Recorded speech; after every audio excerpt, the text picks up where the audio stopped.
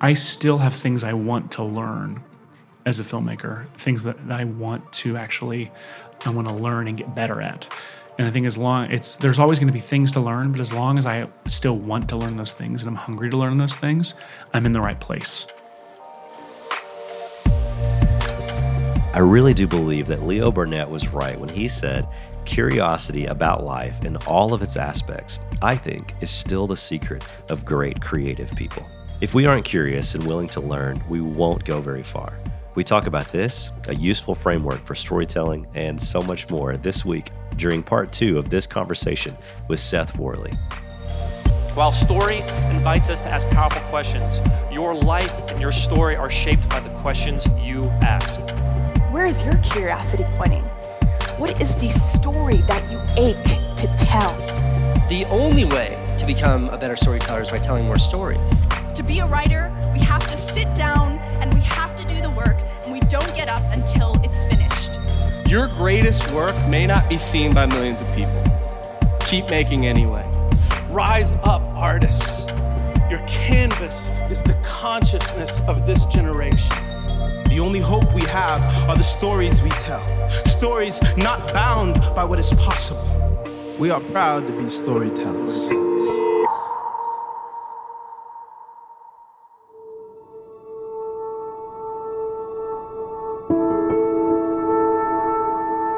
So we've talked about the tension of the fact that frameworks exist. Yeah. And then we've talked about the value of the framework. So that sets the stage perfectly. Well done. So what is the framework? It's called the Story Clock. It's called the Story Clock Notebook. Tell us about it. How does it work? So several years ago, you gotta know this what you want is for me to start a story with. So several years ago, we talked about JJ. One of my favorite podcasts for a long time was Jeff Goldsmith did this creative screenwriting podcast. Goldsmith now has his own podcast, and I always forget what it's called, but where he interviews screenwriters, and it's usually right after screenings of a recent film of theirs. And he asks really great questions about process and their writing choices to the stories. And, he was interviewing Kurtzman and Orsi, Alex Kurtzman and Roberto Orsi. It was after Mission Impossible 3, I think.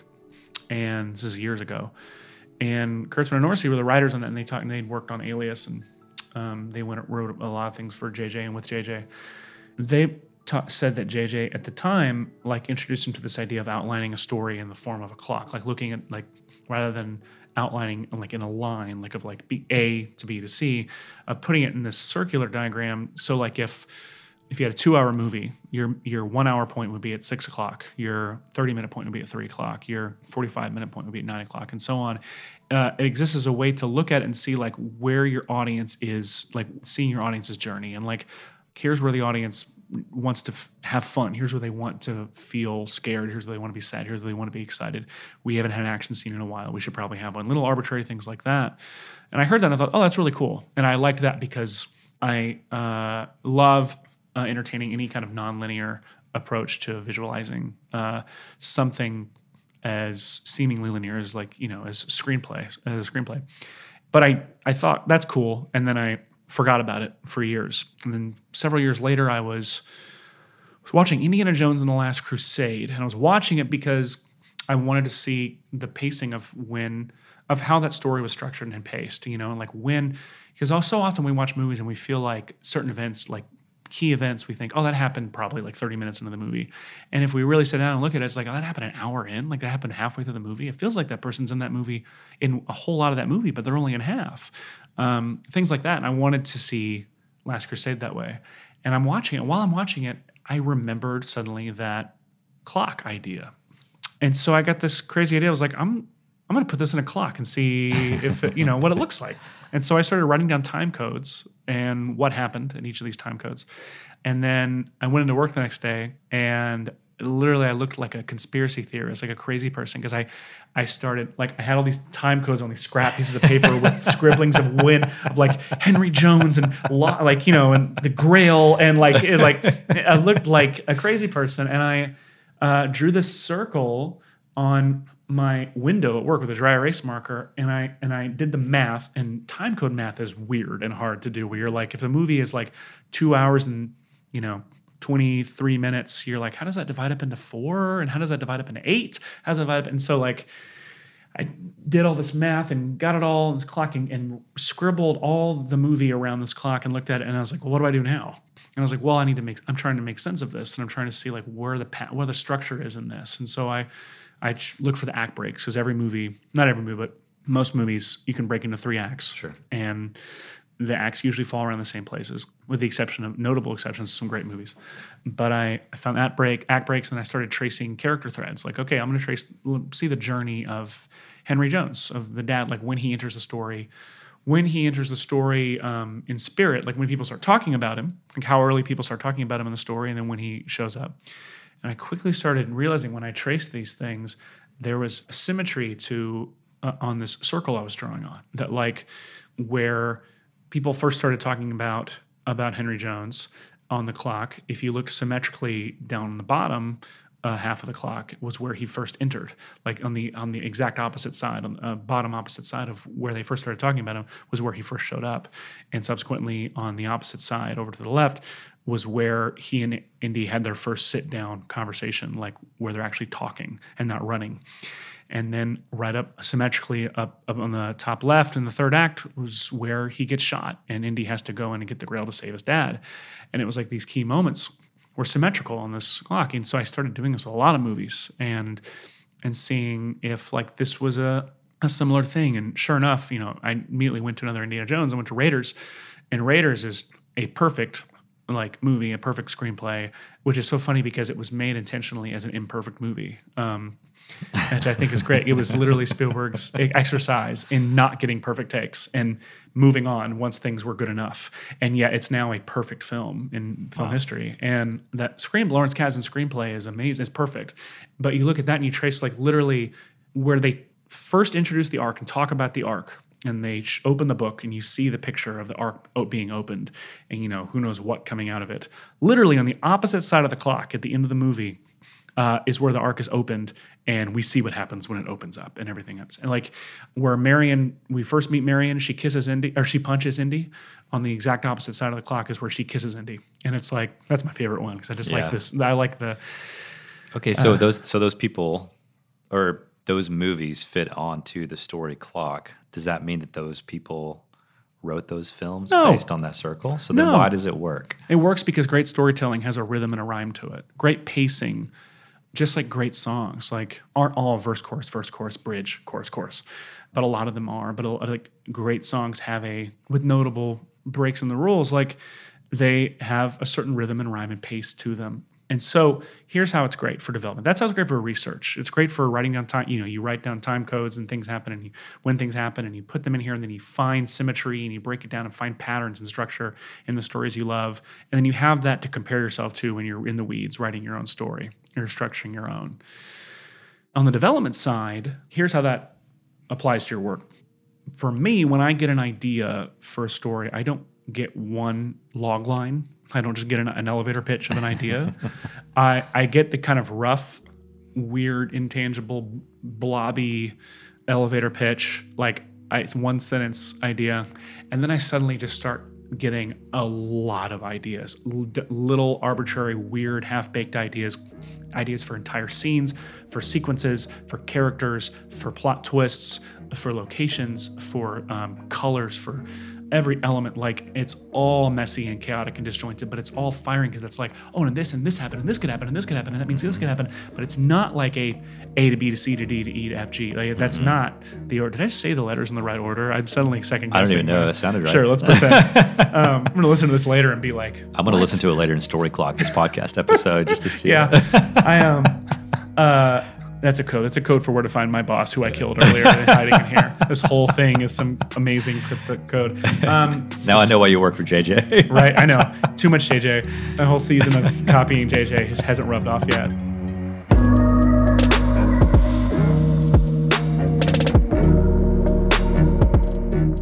Seth basically realized that too many great story ideas get bogged down in the early stages because the people who have these ideas can see the connections in their head, but have a hard time drawing it all out on paper.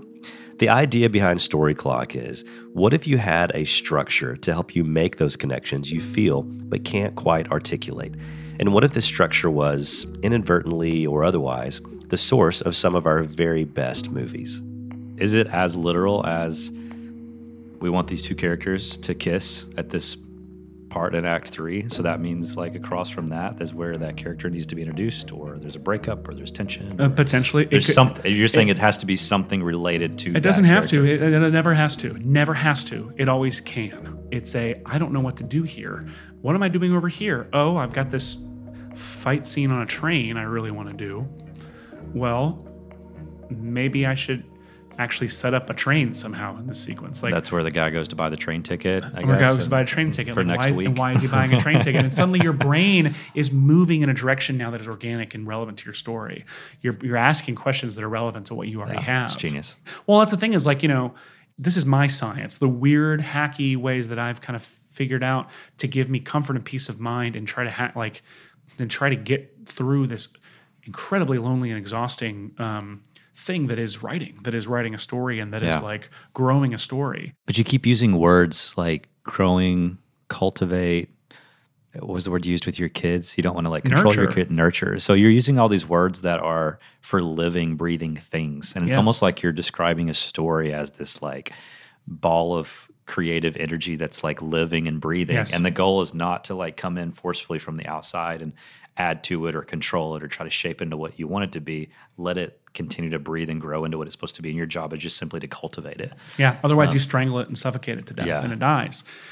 So it's like this intangible, magical thing, stories. And it's like, you know what? Some trees don't stand up on their own. You have to put like a rod in the ground and tie it there and keep it there for months at a time to keep this tree going. Doesn't mean it's going to die. There are things you can do to guide, its growth in the right direction, to support it in the early stages. And that's really what this is. I think that the bad version of this is going too far and literally like saying, I can't do that because symmetrically I don't have this going on over here, so I can't put this thing here. It's like, no, this is a season where you can follow rabbit holes. Like your story is revealing itself to you. You are like an archaeologist digging it up. You are not burying bones like in the sand. Like you were digging them up. You are the variable here. That doesn't apply, but you get it. And so so about 2 years ago, two things. I've wanted an app to be able to, like on a plane, quickly log an idea in a story clock form, and have it there to go back to and refer to and build on, or at the very least, get it out of my head so it's not bugging me and it's not affecting my other projects. And so I'm not walking around with the weight of that idea in me, because once it stops being exciting, then it becomes a burden of a thing that, like, if you don't go do, then you're failing your potential. Mm-hmm. By logging it somewhere, like I can always come back to it. And if it's great, it'll keep coming back to me. But I wanted an app to be able to like do this in a plane, and not on an iPad, but on a phone. And my buddy Mike Lanier had just gone off to this, several week boot camp for iOS development and coding, and he came back like, hey, if you have any app ideas, let me know. And he immediately regretted that statement because I came back at him with like 5 or like 10, and like 9 of them were terrible. I even had like parenting app ideas, like all kinds of stuff. And it was like, finally someone to, minion to do this work for me. But that's awesome. But I also, but thankfully it was my friend, Mike, because I don't like hiring minions to do things. Like I like collaborating, and it always driven me crazy that I haven't had the time to really dive in and learning code and learning development. Anyway, so I was in that headspace of wanting to make an app and a resource for story clocking. Seth had seen enough Kickstarter success stories to figure he could make his own, as long as he had a team who could help make Story Clock a reality once they got the funding. And it was while brainstorming the Kickstarter campaign that another great idea floated to the surface. But at the same time, we had been entertaining every idea we had. And one of the things I loved about these campaigns were stretch goals and the various rewards that they offered. Like, there are ambitious campaigns that like offer you, there's a tier for the product, a tier for a product and a t-shirt, a tier for the product, a t-shirt, a car, a product, a t-shirt, a car, you in the car, you signing the car. Like there's all these things. So we were like, what kind of things could we offer? And one of those was one of those tiers of those, like, we quickly started forming a campaign, strategy for a campaign that was going to cost like millions of dollars, because of all these physical stretch goals and rewards that we were trying to offer. But one of those rewards was like a hipster physical notebook for story clocking. And it was like, that was going to be like a stretch goal. And in researching like how much that would cost and stuff, we realized like we could turn this around way quicker than we could an app. We could also, like, it's the opposite of the app situation, where the more backers that we got, the more our margins grew. Yeah. And it was like, okay, well, what if we did this? And suddenly it became a physical product. It became a notebook, and suddenly the audience for it became very clear. This is actually fascinating. I had no idea that that's how you ended up at the notebook. I thought it started with the notebook. Well, I would like when it became a notebook, a big thing was like the audience. I knew that there was, and I'll use like your audience as a great example, like the Story Conference. Like people who go to Story Conference was literally something I said to them. Like, and at the time I said Story Chicago because I don't think it had even gone to Nashville yet, and I had been to it before when it was in Chicago. And it was like people who go to this kind of event, they are hungry for something like this that is a tangible, practical product that helps them structure whatever their kinds of story is that they do in their job or on their spare time. That whether it be advertising, whether they be pastors writing sermons, this is applicable. But I couldn't really explain why tangibly, but it was incredibly important to me that it be targeted toward filmmakers, that we literally have the word screenwriters in the description of the product.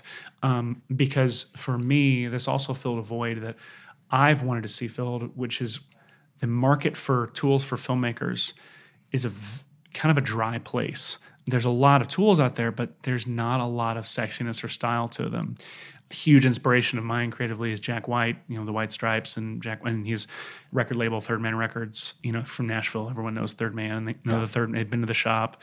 He's got a record label, but he's got this shop full of it sells records, and it's also got he makes these toy guitars, record players, things that celebrate the process and celebrate the art. And a big thing about Jack White, the reason he's such a creative influence on me, besides his amazing art itself, is his approach to it, which he's always been very vocal about, is that limitations and restraints foster better art and foster better material. Like having that keyboard be just 1 foot further away than is comfortable creates an ultimate better product. And so he has these products that he makes that are seemingly necessary, maybe not necessary, going back to that whole idea of something that exists because it can exist and because of the value that it presents by being existent. And I have wanted, there's just not a lot of rock and roll in the filmmaking product world, especially in the pre-production and production side. There's also not a lot of tools for the intangible parts of the process of storytelling and filmmaking specifically. Yeah, I agree. There's tons of stuff that goes right on the screen. There's tons of stuff for post-production. There's tons of stuff that makes your final product look great. But there's all this opportunity, I feel, for the process of writing and directing, of working with actors and things. I think there's a lot of opportunity for dumb little products, big products, things that literally just inspire you and give you confidence going on set. So the notebook then became this thing that was it's targeted towards screenwriters and filmmakers, but we make it clear how we trust that people who go to Story Conference will see how it could potentially apply to their work. We make sure that we trust that they'll find it. And they did. The product itself became a research and development notebook. The first half has research clocks. On one side of the spread is a grid for writing time codes and events that happen in those time codes. And then there's an empty clock on the other side for you to clock. And then the second half are development spreads, which has your idea pile, your big box for dropping in those ideas as they hit you. And then places to organize them as you're dropping them in. You have a character box, a theme box for dropping in as you think of, keeping a running tab of characters and organizing them there, and then having an empty clock to be able to put those there. And then on the inside covers, I love field notes, and I love that he has the ruler on the inside cover, and various other little resources in there. And so we wanted to print on the inside covers nerdy storytelling resources, like abridged version, a Seth Worlified version of the Joseph Campbell's Hero's Journey. We have the character archetypes there. And then in the back we have, I talked earlier about how hard it is, how complex it can be doing math with time codes. So we have a time code to page number converter that literally you can go down and see an hour 43, what page that would be. And therefore it's that number, because usually one page equals 1 minute of screen time. It's a lot easier to do math. It's easier to cut up 90, the number 90 into threes than it is to cut up, an hour 30 or something. And so it's nice to be, so we have that nerdy thing there. Then we have we literally put like time codes for like average time codes for genres of films, or average time, running times. So if you're writing a romantic comedy, like plan for it to probably be around this length. And then we got jokey in it, and we talk about how long Twister is and how long a sequel to Twister should be, which I think is 8 hours, I think is what it says. But it was this thing that had character, it had wit to it, it had practical application, and designed brilliantly by Michael Lanier as this really beautiful piece. It is beautiful. And we made it up with the right materials where it would feel like an agricultural, utilitarian product that you're not supposed to be delicate with. You're supposed to fold it, put it in your pocket, carry it with you. You're supposed to buy a bunch of them and keep them all locked up. And we have places in the front that you can keep track of what all projects you researched in it, what all projects you developed in it, and date the book so you can go back and reference these things later. And so we did the Kickstarter for this. We spent a year. We spent 2 years total from the time that I went to them with the idea to the time that we finally launched. And it was imperative those 2 years that we had the time to research other Kickstarters, study all of their numbers and how much they asked for as opposed to how much they got, as opposed to how many Twitter followers they had, as opposed to how many backers they had. Like all of these things influenced our choices. And like a week before launching our campaign, I was like, we're going to make nothing. Like we need to cut our goal amount in half, and convince me not to, because if we did that, we would lose money. 12,500 was the bare minimum we needed to make in order to break even, supposedly. And we ultimately raised 120,000.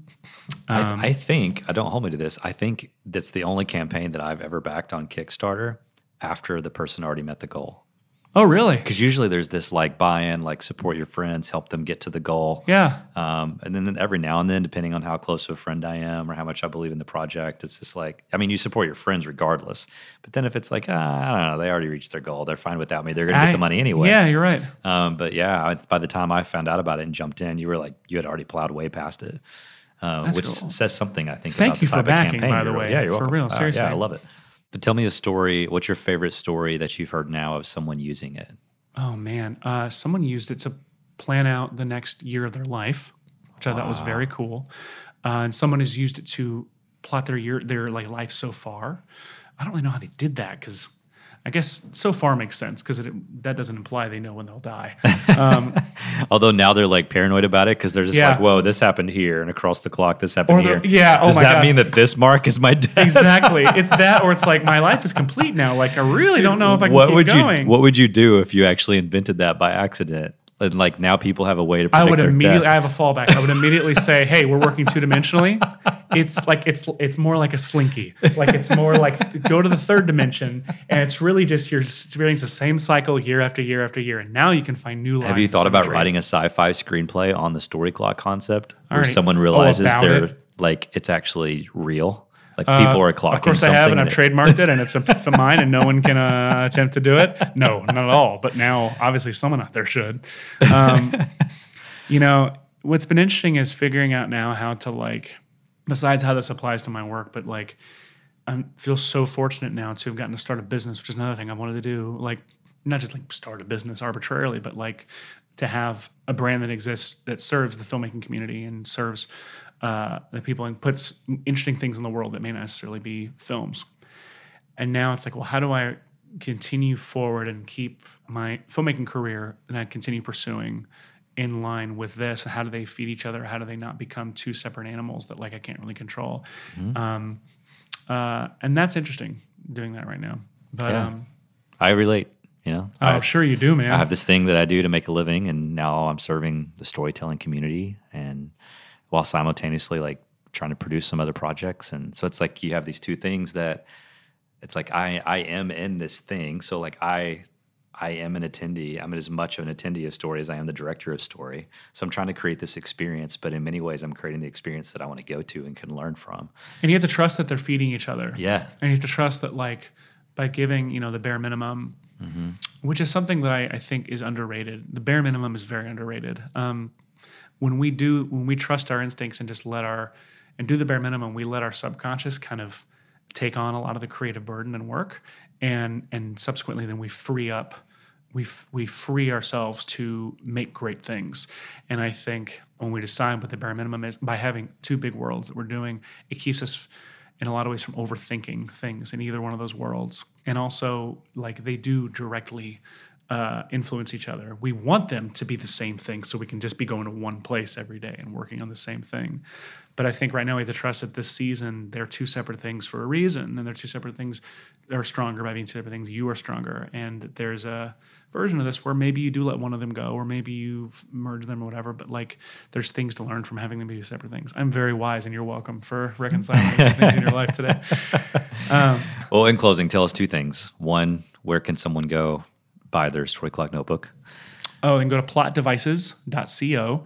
You can buy the Story Clock notebook in singles, 3-packs or 5-packs. You can also buy our new storyboard notebook for storyboarding, for planning shots. It also works for app design and development as well, if you turn it, vertically. The best thing about the notebooks is that they come with a video of you explaining how to use it. It's like a little crash course in storytelling, which I love. Yeah, the Story Clock notebooks come with a video that we intentionally shot here, actually, in one of these offices. Intentionally. That video is a perfect example of how I cannot do anything normally. Like, I cannot just shoot an instructional video, and I don't want to give away anything about it. I want to let people discover it, but yeah, that's great. It comes with that, and we also have these fun filmmaker enamel pins and pennants, which make really great gifts for your filmmaker friends or relatives over for Christmas this year. Yeah. Plotdevices.co. You can see my work at SethWorley.com. You can follow me on Twitter at Awakeland3D, which don't ask, it's from back when before people use their names in their usernames long ago. And everything you buy from the website comes with a really cool Plot Devices sticker. It does. Which I have seen out in the wild. Yeah? Yeah, which is kind of a cool thing. It's just like, whoa. And actually, I've seen it maybe like 4 times now. Really? And 2 of the times, one was at another conference and one was on a plane. And those 2 people, they got them at Story. They bought, and I was like, hey, Plot Devices. He's like, your hair's got it in Story. Killer. Like, I came to Story this year, and I was like, oh yeah, you must have bought a notebook. That's awesome. Yeah, so the stickers Hooray! are out. I've seen Making them. friends. That's fantastic. Yeah, it's pretty cool. I've seen it on like friends and families, like phones and stuff, and that means enough to me that like you didn't throw it away. You actually permanently it's great. Stuck The it little on banner something. on the product, it's all really well done, man. Well, I mean, that's thankfully we love House Industries, Invisible Creature. We love a lot of these like artists and companies and vendors that like they make products and things that celebrate design and celebrate art, and it's They care. They care. That's really what it comes down to. That is the thing. It's like really what we believe is like if we shipped to our Kickstarter backers, we didn't tell anybody that we were shipping this, but we included a little how-to card, but we included this stupid fold-up poster of our mascot Jingles the cat, Jingles the award-winning screenwriting cat, in front of the typewriter, which is from the desktop wallpaper in the Kickstarter video. So it's a little inside joke for backers, and it says writing, if this cat is doing it, are you? And it was designed, Micah designed it intentionally as this like 80s style, like Hello Kitty, Trapper Keeper style. And the other side says get rich or die writing. And it was like, for us, we know when we order something from, one of these illustrators we love or one of these design companies we love, and you get that free stuff with it, you feel loved. Like it just feels like love, like somebody generously gave something to you and surprised you. And that feeling of like providing that is 100% what we're about. Yeah. So. That's awesome. Well, my second question was simply, as concisely as possible, you've learned all this stuff as a storyteller. What's your advice to pass along to other storytellers? Any final words? You've given them so much great advice already. What's the little nugget that you want to drop in here at the end? Somebody asked me recently if I had considered that maybe I may not be supposed to have like a filmmaking career as a filmmaker. Maybe my role is actually making tools or products for resources supporting the filmmaking community. I kind of surprised myself with the response. Answering it made me realize I still have things I want to learn as a filmmaker, things that I want to learn and get better at. And I think there's always going to be things to learn, but as long as I still want to learn those things and I'm hungry to learn those things, I'm in the right place. And so I guess my big advice is like not only to like stay hungry to learn, but constantly evaluate where I'm at right now. Are there things about the thing that I'm doing that excite me to learn and that I want to get better at it? If not, I think figure out where was the last place that I felt that, and where's something, then chase those things and find ways to chase anything that is interesting and hungry to you to like not just do or experience, but to actually get better at and, feel humble and bad at and learn.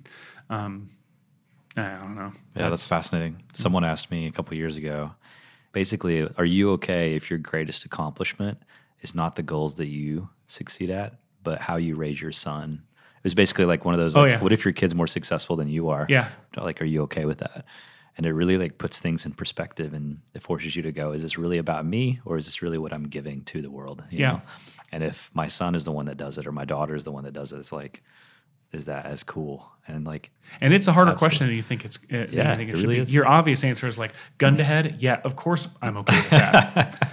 But no gun to head. You're like, well, look, that's complex, and it's hard to have to accept that. But at the same time, in no world do I ever want to like have more than my child. Like I want my children to have more than me, no matter what. But yeah, at the end of the day, like I really do want to.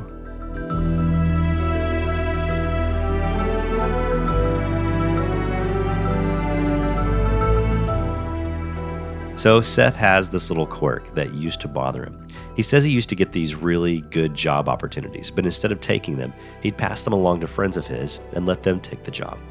And he wondered if this urge came from a place of insecurity, like he was afraid of being too successful, until he heard a speech from Neil Gaiman, a famous sci-fi writer who talked about the importance of looking at your life goal like climbing a mountain. Other things are going to come up, rabbit trails, you might say, and you're going to have to pass them by because they're just distracting you from your real goal, getting to the top of the mountain. Like that perspective helped me tremendously in navigating the opportunities I get or the choices that I have in my career and life, and all the various ways I've diversified, my creative life, of like picking ways to spend my time. Is like, is it between me and that mountain? Like, does it put me in that direction, or is it a lateral mover behind me? Going back to that whole generosity thing of like lifting someone up before you, unbelievably rewarding experience. The feeling of like being at peace with like, this was not an opportunity for me, but it's an opportunity for me to provide this to somebody else, and then seeing them thrive and kick ass on it, knock it out of the park. So unbelievably fulfilling, and not in like I am such a good friend and I provided, but in just this like feeling of like seeing your friends and seeing your, like seeing other people just like thrive, and feeling like, going back to it, the themes of here is that like, just like I did with Jurassic Park and with Kickstarter campaigns, like feeling you had a part in providing that opportunity to thrive, and that feeling you provided that joy and that entertainment, providing something that people derive joy from or they grow from, is ultimately rewarding. So yeah, if I absolutely want my son to go on and accomplish way more than me, and I want to do everything I can to provide that. And that's kind of, why the Story Clock Notebook exists, is like, I want to provide this tool that helps me to the community and help them, lap me in my career, 10 times. Yeah. So that's awesome. Because I'm a really great guy. Well, it's a gift to the world, so thanks for doing it. I am a gift to the world. Thank you. Thank you.